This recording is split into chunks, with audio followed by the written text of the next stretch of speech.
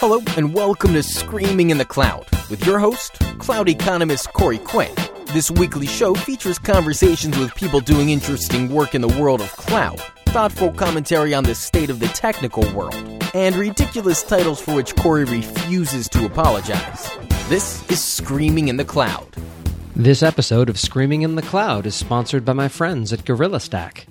GorillaStack's a unique automation solution for cloud cost optimization, which, of course, is something near and dear to my heart. By day, I'm a consultant who fixes exactly one problem, which is the horrifying AWS bill.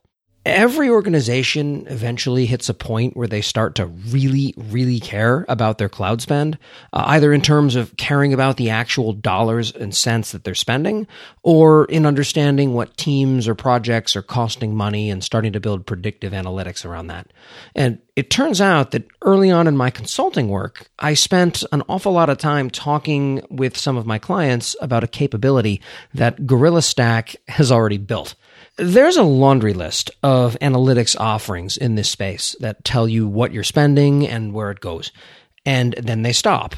Or worse, they slap a beta label on that side of it for remediation and then say that they're not responsible for anything or everything that their system winds up doing.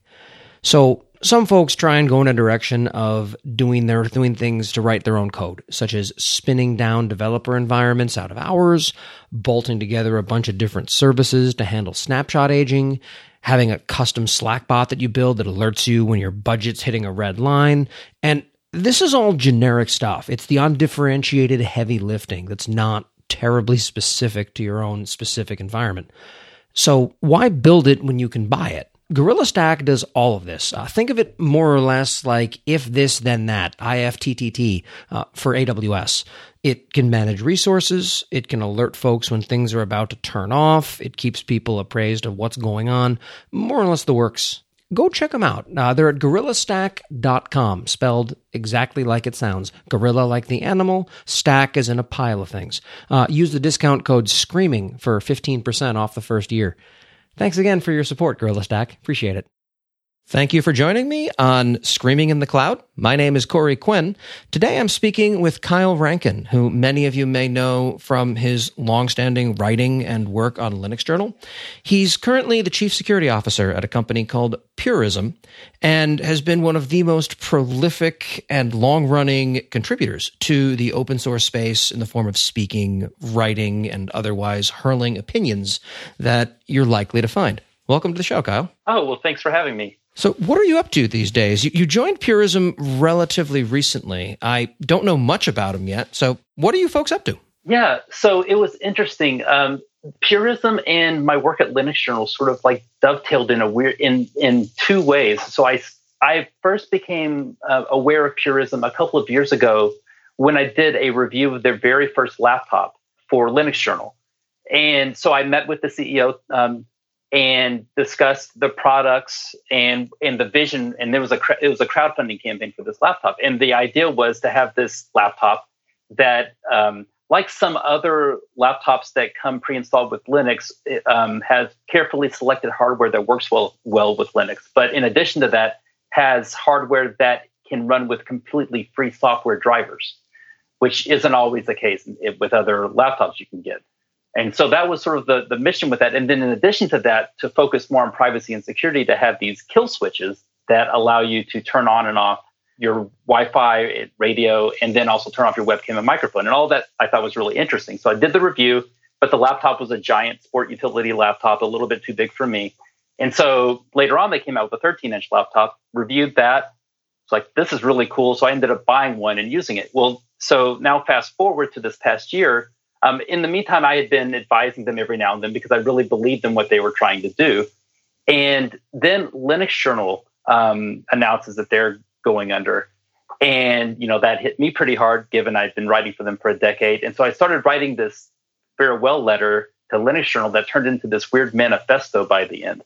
And I started talking about, we really have to get back to the Linux community. And I need to do something myself to support this community more.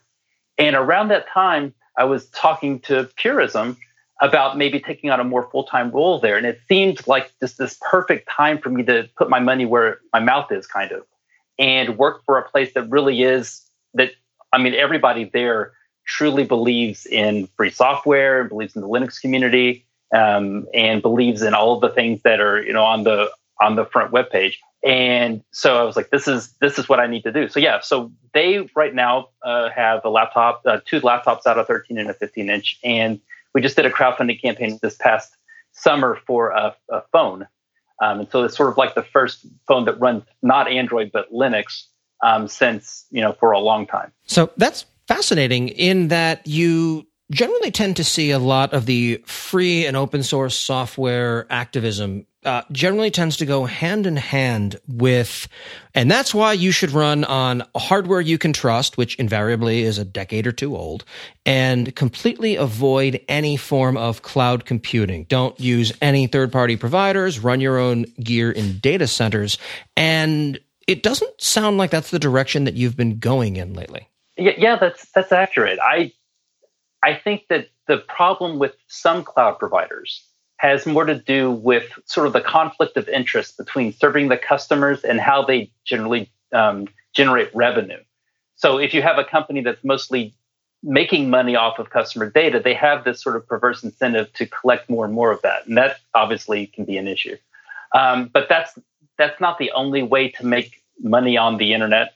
And that's not the only way to make money with cloud services either. And so to me, where you would draw the distinction and say that these aren't completely antithetical concepts is, there's a notion with free software, and there's a notion just in general with what work I'm doing at Purism now, that it's important for the customer to have control of their computer, or in the case of the cloud, it would be important for the customer to have control of their data.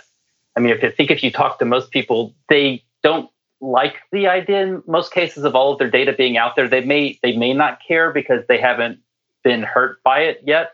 But if you talk to them a little bit about some of the implications, they usually don't like the idea. But then there's also this resignation of, well, there's nothing I can do about it now. I don't really have any control over that. And to me, that's pretty problematic. If people are going around and saying data is the new oil, then I guess that means that we're providing everyone with this new source of energy or this new source of revenue. And it's weird that we're doing that for free. We're not, I suppose we're getting services out of it in some case, but we're providing all of this, but we don't really feel like we have control over it. And so that's an area that I think there are some cloud services out there that are taking a different approach to customer data and focusing on privacy. And there's others that just don't have one way or the other to do with customer data. Like for instance, with S3, you can completely encrypt your data and upload it, and then there's nothing that they're not mining that data for anything. What's fascinating to me is if you take a look historically at the behaviors of Google, Amazon, Microsoft, Oracle, effectively all of the cloud players, more or less, they have had challenges with respect to data privacy, with who owns what. But when it comes to providing a platform for companies to use in the world of cloud computing, there's never been any doubt or equivocation that a company's data remains their data. In fact, I can think of no better way for these companies to dynamite their business than by exposing all of their customer data or any of their customer data to third parties. That would lead to a massive cloud exodus. And for better or worse, I'm not seeing that between these different companies, as we start to horse race them against one another, that there's a meaningful difference in any of the tier one providers with respect to their respect for data privacy of their customers. Would you agree with that? Yeah, I think that, again, because they're making money off of, CPU hours or the amount of data you're storing, they're not making money directly off of farming customer data. They have a different incentive. I think, that's a model that you could see in other platforms. The other problem is that the word cloud is so overloaded. It applies to 50 different things. And so when people talk about the horrors of cloud services and the cloud is someone else's computer, a lot of times, there's this notion of storing your data somewhere else and that person's making money off of that data. But, it's just like if for some reason there was all of this discussion about the fact that Netflix and Amazon are competitors in the video space, but Netflix uses Amazon. But naturally, Amazon would never shoot themselves in the foot by doing anything to prohibit Netflix from using their platform. And just like that, I think that because for the most part, the interest of the customer is in their mind in the sense of protecting their data, or at least not harvesting their data. I think it's just a different conversation. Now, there are other concerns outside of data sometimes with these cloud platforms, just because there's a notion of control, whether or not you are in control of your data or your services once you're in there. I mean, one trend that's a little concerning for me personally has more to do with risks of vendor lock-in than it does specifically storing your personal data. Because while all of these platforms nowadays typically run Linux, and underneath the hood, you can see this GUI center of Linux code and free software, on top of all of it are all these services that generally they're made to interoperate well with each other on a particular platform, but not really made to interoperate well with other cloud platforms. To get something like that, you need some abstraction layer on top of it. So it reminds me a lot of the sort of the corporate IT space in the 90s and the aughts, where you had Windows servers that were dominating at that time in corporate offices, like IT. And you had these services that weren't designed to be interoperable. They worked easily and great as long as you stayed within, in that case, the Microsoft ecosystem. But if you wanted to set up your Linux server, you had to sort of strain and scramble to try to get Samba working at first until things were really smooth. And then there'd be other sabotaging with, proprietary Exchange APIs and things.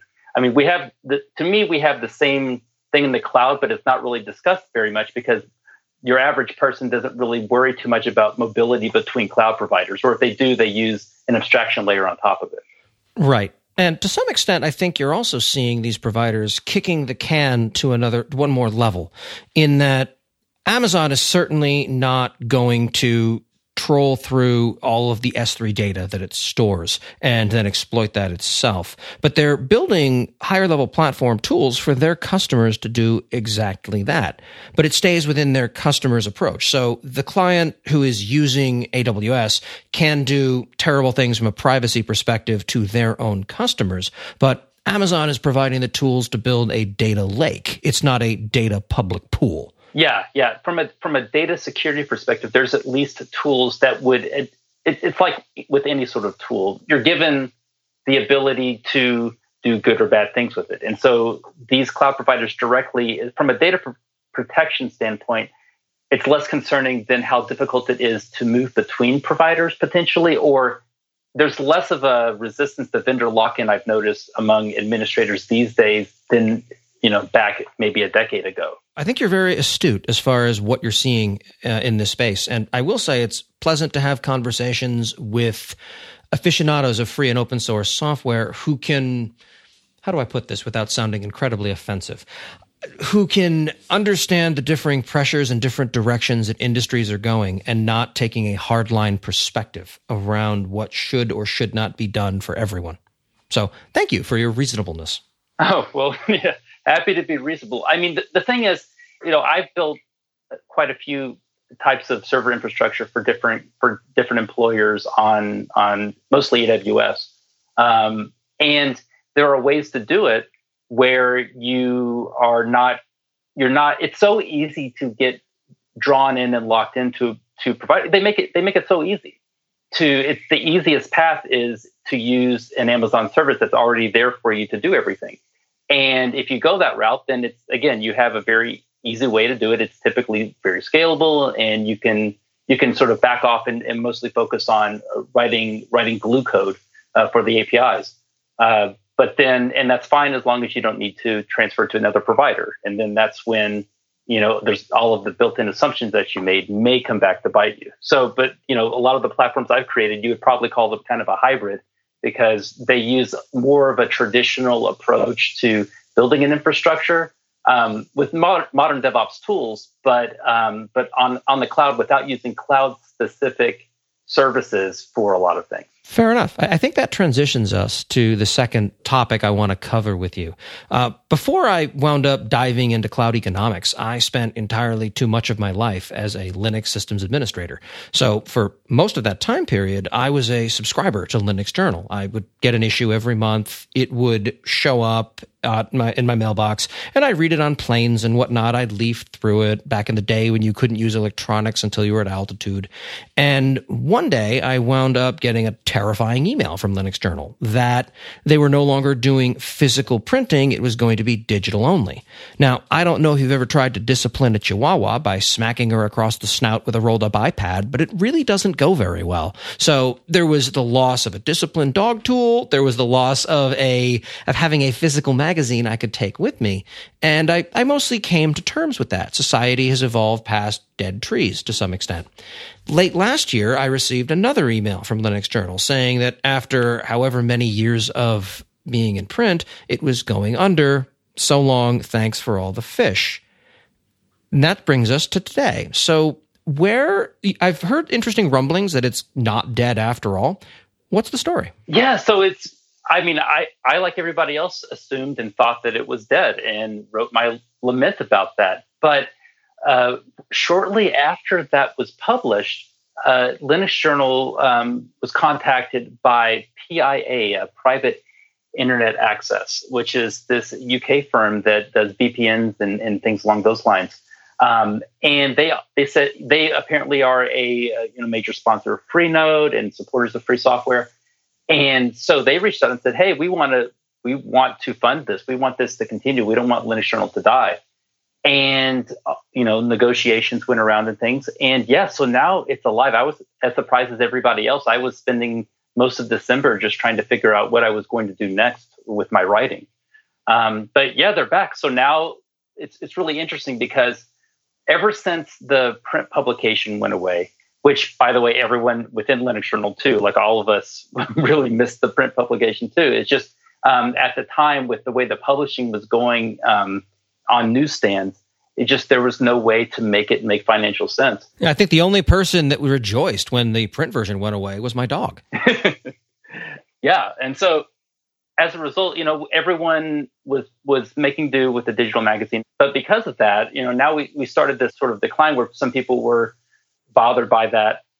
Now it's almost like we have this opportunity to do it over again and do it. And there's been this new sort of shot in the arm, this new energy in the magazine, and the ability to sort of take a new approach. I wrote an article recently for Linux Journal sort of talking about it as kind of a refactor, where you get to look at everything, keep the things that work, throw away the things that don't work, and respond a lot to customer feedback. And so that's a lot of what we've been doing over the last couple of months. I took a more active role recently to sort of join the editorial team because I saw this as a really good chance to write a Linux Journal magazine that's both relevant for all the past readers who want to know a lot of traditional system and tips or want to know about Linux kernel programming or things like that and deep dives into those subjects, but also more articles that impact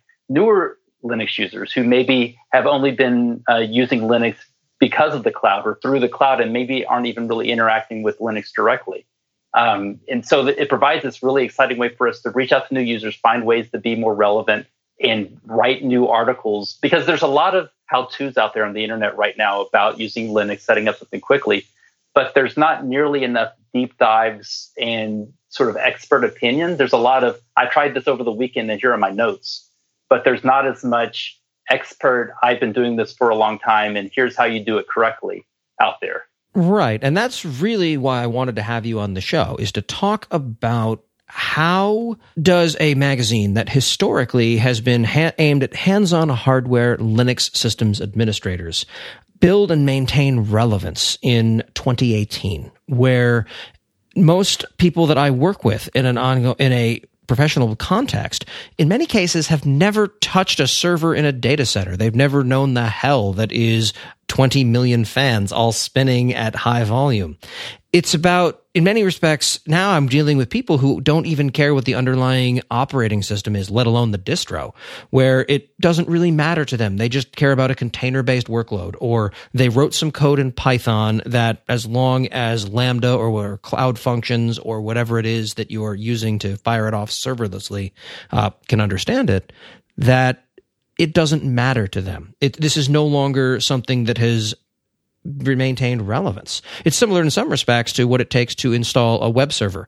when I first got started with this, it required 3 days to compile Apache and an in-depth knowledge of GCC flags. Then it became RPM-I to install it, then yum install, then ensure installed with something like Puppet, and then Docker run Apache. And now it's effectively S3 does this out of the box by checking a tick mark or adding a line to a YAML file. Things simplify over time, and being able to configure Apache and get that up and running is no longer a skill set that's going to carry through to and make someone's career. There is no job for that person in most shops. So how do you still remain quote unquote Linux journal, but also address the emerging needs of today's audiences? Right. No, that's a great question. So there are, when I read Linux Journal myself and wrote for it, I both read and wrote for it from the perspective of a systems administrator, but that really was never the full magazine. There was always at least half of it that was aimed more directly at the developer. Now, it was a developer who valued free software or open source software, but it was still aimed at a developer. So I think a lot of that will still remain similar, because where that code is going, whether it's a desktop or a cloud service, from a developer standpoint, there are implementation details, but other than knowing it might be going on a Linux server in the cloud, they're not as concerned with that. So for their perspective, it will be similar, except that instead of talking about creating a plugin for some open source web software, we're talking about, again, deploying to S3 or using AWS services or some other cloud services. As a developer now, as a sysadmin, it is very different. I think there's still a place for a lot of that, although it's interesting. To me, there's a traditional sysadmin that will still have a job at either super large companies that haven't migrated to the cloud, or the cloud providers themselves who, somebody has to rack and stack servers. But in between, I think there's this shift toward, we were calling it DevOps, but it's really, in the end, what I see in 5 or 10 years is the majority of people will be, you really need to learn and be strong in 1 or 2 programming languages that aren't Bash, because, the DevOps engineer of, 5 years from now, if not today in some areas, is mostly writing API glue code, which is a very similar job to what a lot of software engineers end up doing, gluing up together other people's libraries. So I think to remain relevant for those people, I think there's a couple of things. One, helping to bridge the transition for the traditional sysadmin into sort of what the new reality of what it's like to deploy a server. I think there's been a lot of guides that bring someone from zero up to deploying on the cloud without talking about all the things that came before. But I think there's a huge value in understanding all of the architectures that came before, the way that servers used to be deployed before. And so I think a magazine that can write articles that bridge that gap would be really valuable, because without learning all of those past mistakes, you're bound to make them again. The challenge, too, is if you take a look at how people who are senior engineers or architects today got there, the path that most of us walked is no longer there. There are very few jobs today that involve someone being just the systems administrator. First, there's a requirement that someone know how to code in most shops. There's also no requirement anymore for a lot of specialties that we all had to at least have some passing awareness around. There were storage administrators back then, and that was an entire area of focus. An object store didn't exist. It was, let's figure out how to manage a SAN. Network engineering, the way I came up, is now effectively an API call away and is usually entirely removed from the day-to-day operation of an environment. Now, those skill sets are rusty, but they come thundering back when there's an outage that requires that level of expertise. So the challenge I'm running into as I think about what the future starts to look like, where do you see the future DevOps engineers, if you'll forgive the term, coming from when they don't have roles that expose them to the baseline fundamentals that we can pull out from the attic and trot out to solve esoteric problems? I think it will require a special kind of engineer who has this curiosity that drives at least some people in the industry, where you're not satisfied with sort of clicking next through life, or at least through your work, where you kind of want to understand, okay, well, how does that work? There's some people who are fine with just letting something work, and other people it kills them to not understand what's happening underneath the hood. And nowadays we have many levels of hoods. We have these Russian nesting dolls of abstraction layers. I think for someone who wants to be eminently marketable in the future, if the more that you can spend time, unfortunately, because like you said, a lot of this doesn't require at work time because everything's so abstracted away. But if you can spend time understanding what's actually happening behind the scenes, you will be much more adaptable to wherever the direction the future goes. And you'll be way more marketable. And then when something breaks, you may actually have an idea about how to fix it instead of just calling support. This isn't completely different. Even when I was just doing straight up IT, you had the IT people who were fascinated in how all this stuff worked and leaned more on the sysadmin side. And then you had people that leaned more in, both with network engineers too. And you had some that leaned more on a help desk type side, where they were more focused on support contracts, getting really good support, because when it broke, they would just call support and be on the phone for half the time. They weren't interested in figuring it out. So to me, one of the beauties of a lot of open source software, at least, is that you can set up most of the stuff at home. Now, not exactly the same as AWS necessarily, but there's at least some aspect where you can, for free, explore a lot of these avenues. You can understand, how networking works at home, and you can understand a lot of these concepts without having to have on-the-job training. But yeah, I think a lot of engineers are going to be at a loss because they never had to learn this stuff. It's going to be a fascinating number of years as we start to see these industries evolve. Before this, I was saying the same thing about the loss of help desks. When you start seeing massive outsourcing to third parties rather than having an internal company help desk for basic IT, you sort of lose the breeding grounds where a lot of these future senior engineers start to distinguish themselves and are placed into environments where they can articulate the why questions in a way that can lead to answers. So I think the future is going to be fascinating in this space. While I have you here as even if you don't call yourself one, the rest of the world does, you are considered an expert in Linux. 5 years ago, Amazon Linux as a distribution was something that I viewed as a punchline. Here in 2018, I'm not laughing anymore. It's become something that for my use cases has been extremely reliable, something that is relatively easy to work with. Do you see first that Amazon Linux is becoming a viable concern and something to look at not only from a competitive perspective, but from what can the rest of the world learn from this? And two, does the distribution matter anymore?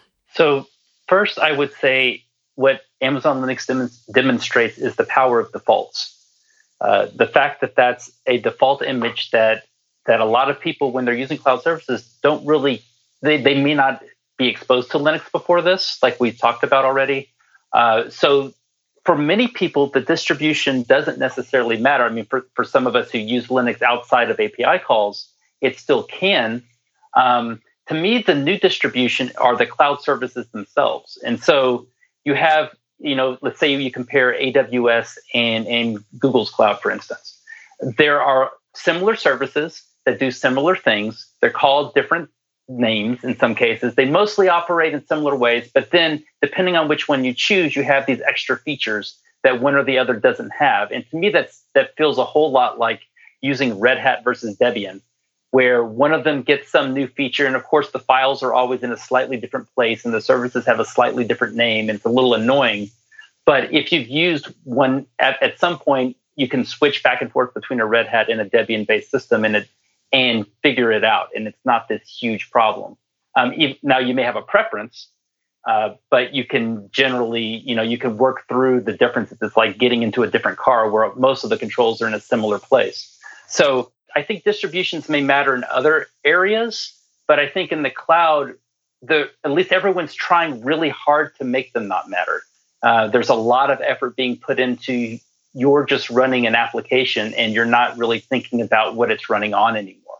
like I said, the notion of Linux being this, has dominated the cloud is true in one way, but in this other weird way, it's been so abstracted away and pushed down that you don't really have to interact with it at all to get your work done. And for some people, that's fantastic. They didn't want to anyway. If you're someone who finds that interesting, then it's you sort of lost something along the way, I guess. So in a world where distributions no longer matter, what can we look down our noses at condescendingly at other people who use something different and feel better about ourselves over? Sure. Yeah. I mean, it's always important because, especially at conferences, you have to call out some sort of approach in a talk and shame everyone who doesn't agree, right? I mean, we still will always be able to shame people about language choices. So that's always a win. But, one thing I'm concerned about is you can no longer have really strong holy wars about config management. I mean, yeah, it still exists, but it seems like in a lot of cloud services, that's not necessarily the primary thing that people are focused on. So, I mean, this is a real problem, actually. We need to work on the next generation of things to be condescending about. Maybe cloud provider choices. I mean, do people generally look down their nose at Azure users versus others? I mean, are there these gangs of cloud users that go around with Letterman jackets and Rumble? I'm not sure. There would have to be, but I specifically live in places where those folks don't go.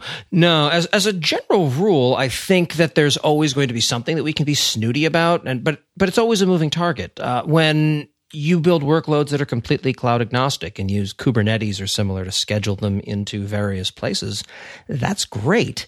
But at that point, we're going to argue about what exactly you're using to schedule or how you're going about doing it. It's turtles all the way down. Condescending, obnoxious turtles. I think the key is as long as there are software trends or application trends, there will always be condescension. It's part and parcel with an approach being considered the right way to do it, whatever that is. And as long as it has enough hype about it that everyone feels bad for not choosing the approach, and that lasts for a while, and then someone says, no, this is the new approach that you must do instead. And then everyone who's still using the old approach that was trendy last year gets looked down upon and people kick sand in their face and things. Well, thank you very much for your time today, Kyle. Before we go, is there anything that you've been working on lately that you'd like to talk about? Sure. Yeah. I mean, we were talking a lot about the cloud, and this summer I did work on my first book that was 100% about security. I've been sort of doing a transition over the years more into a security role than like an infrastructure architect type role. And so I ended up sort of doing a brain dump on all of the things that I had learned over the years of hardening services, in particular for the cloud, because, there's a lot of safety assumptions that maybe they're not good assumptions, but they're assumptions all the same when people have servers in their own little private data center. There's this assumption, there's this notion of perimeter that everyone now is sort of saying doesn't exist. But in the cloud, you're faced with it, it's right in your face that there's not as much of a sense of perimeter. So I ended up writing this book called Linux Hardening in Hostile Networks. And its whole premise is that there isn't really a perimeter. How do you harden Linux in a hostile network, and what is one? Well, all networks are essentially a hostile network, and you have to start with that assumption and harden things with that assumption. Very reasonable. Especially with the shadow of Spectre and Meltdown looking at us recently, with the spate of S3 bucket negligence awards of companies leaving confidential data in publicly exposed buckets, you can't really punt on security. And I think it's important to remember that you can outsource work, but not responsibility in a lot of these cases. So being able to dive into that in a more technical level sounds fantastic. I'll throw a link to that book in the show notes. All right, great. Thanks. Perfect. Thank you for spending the time speaking with me today. And join us next time on Screaming in the Cloud. I'm Corey Quinn.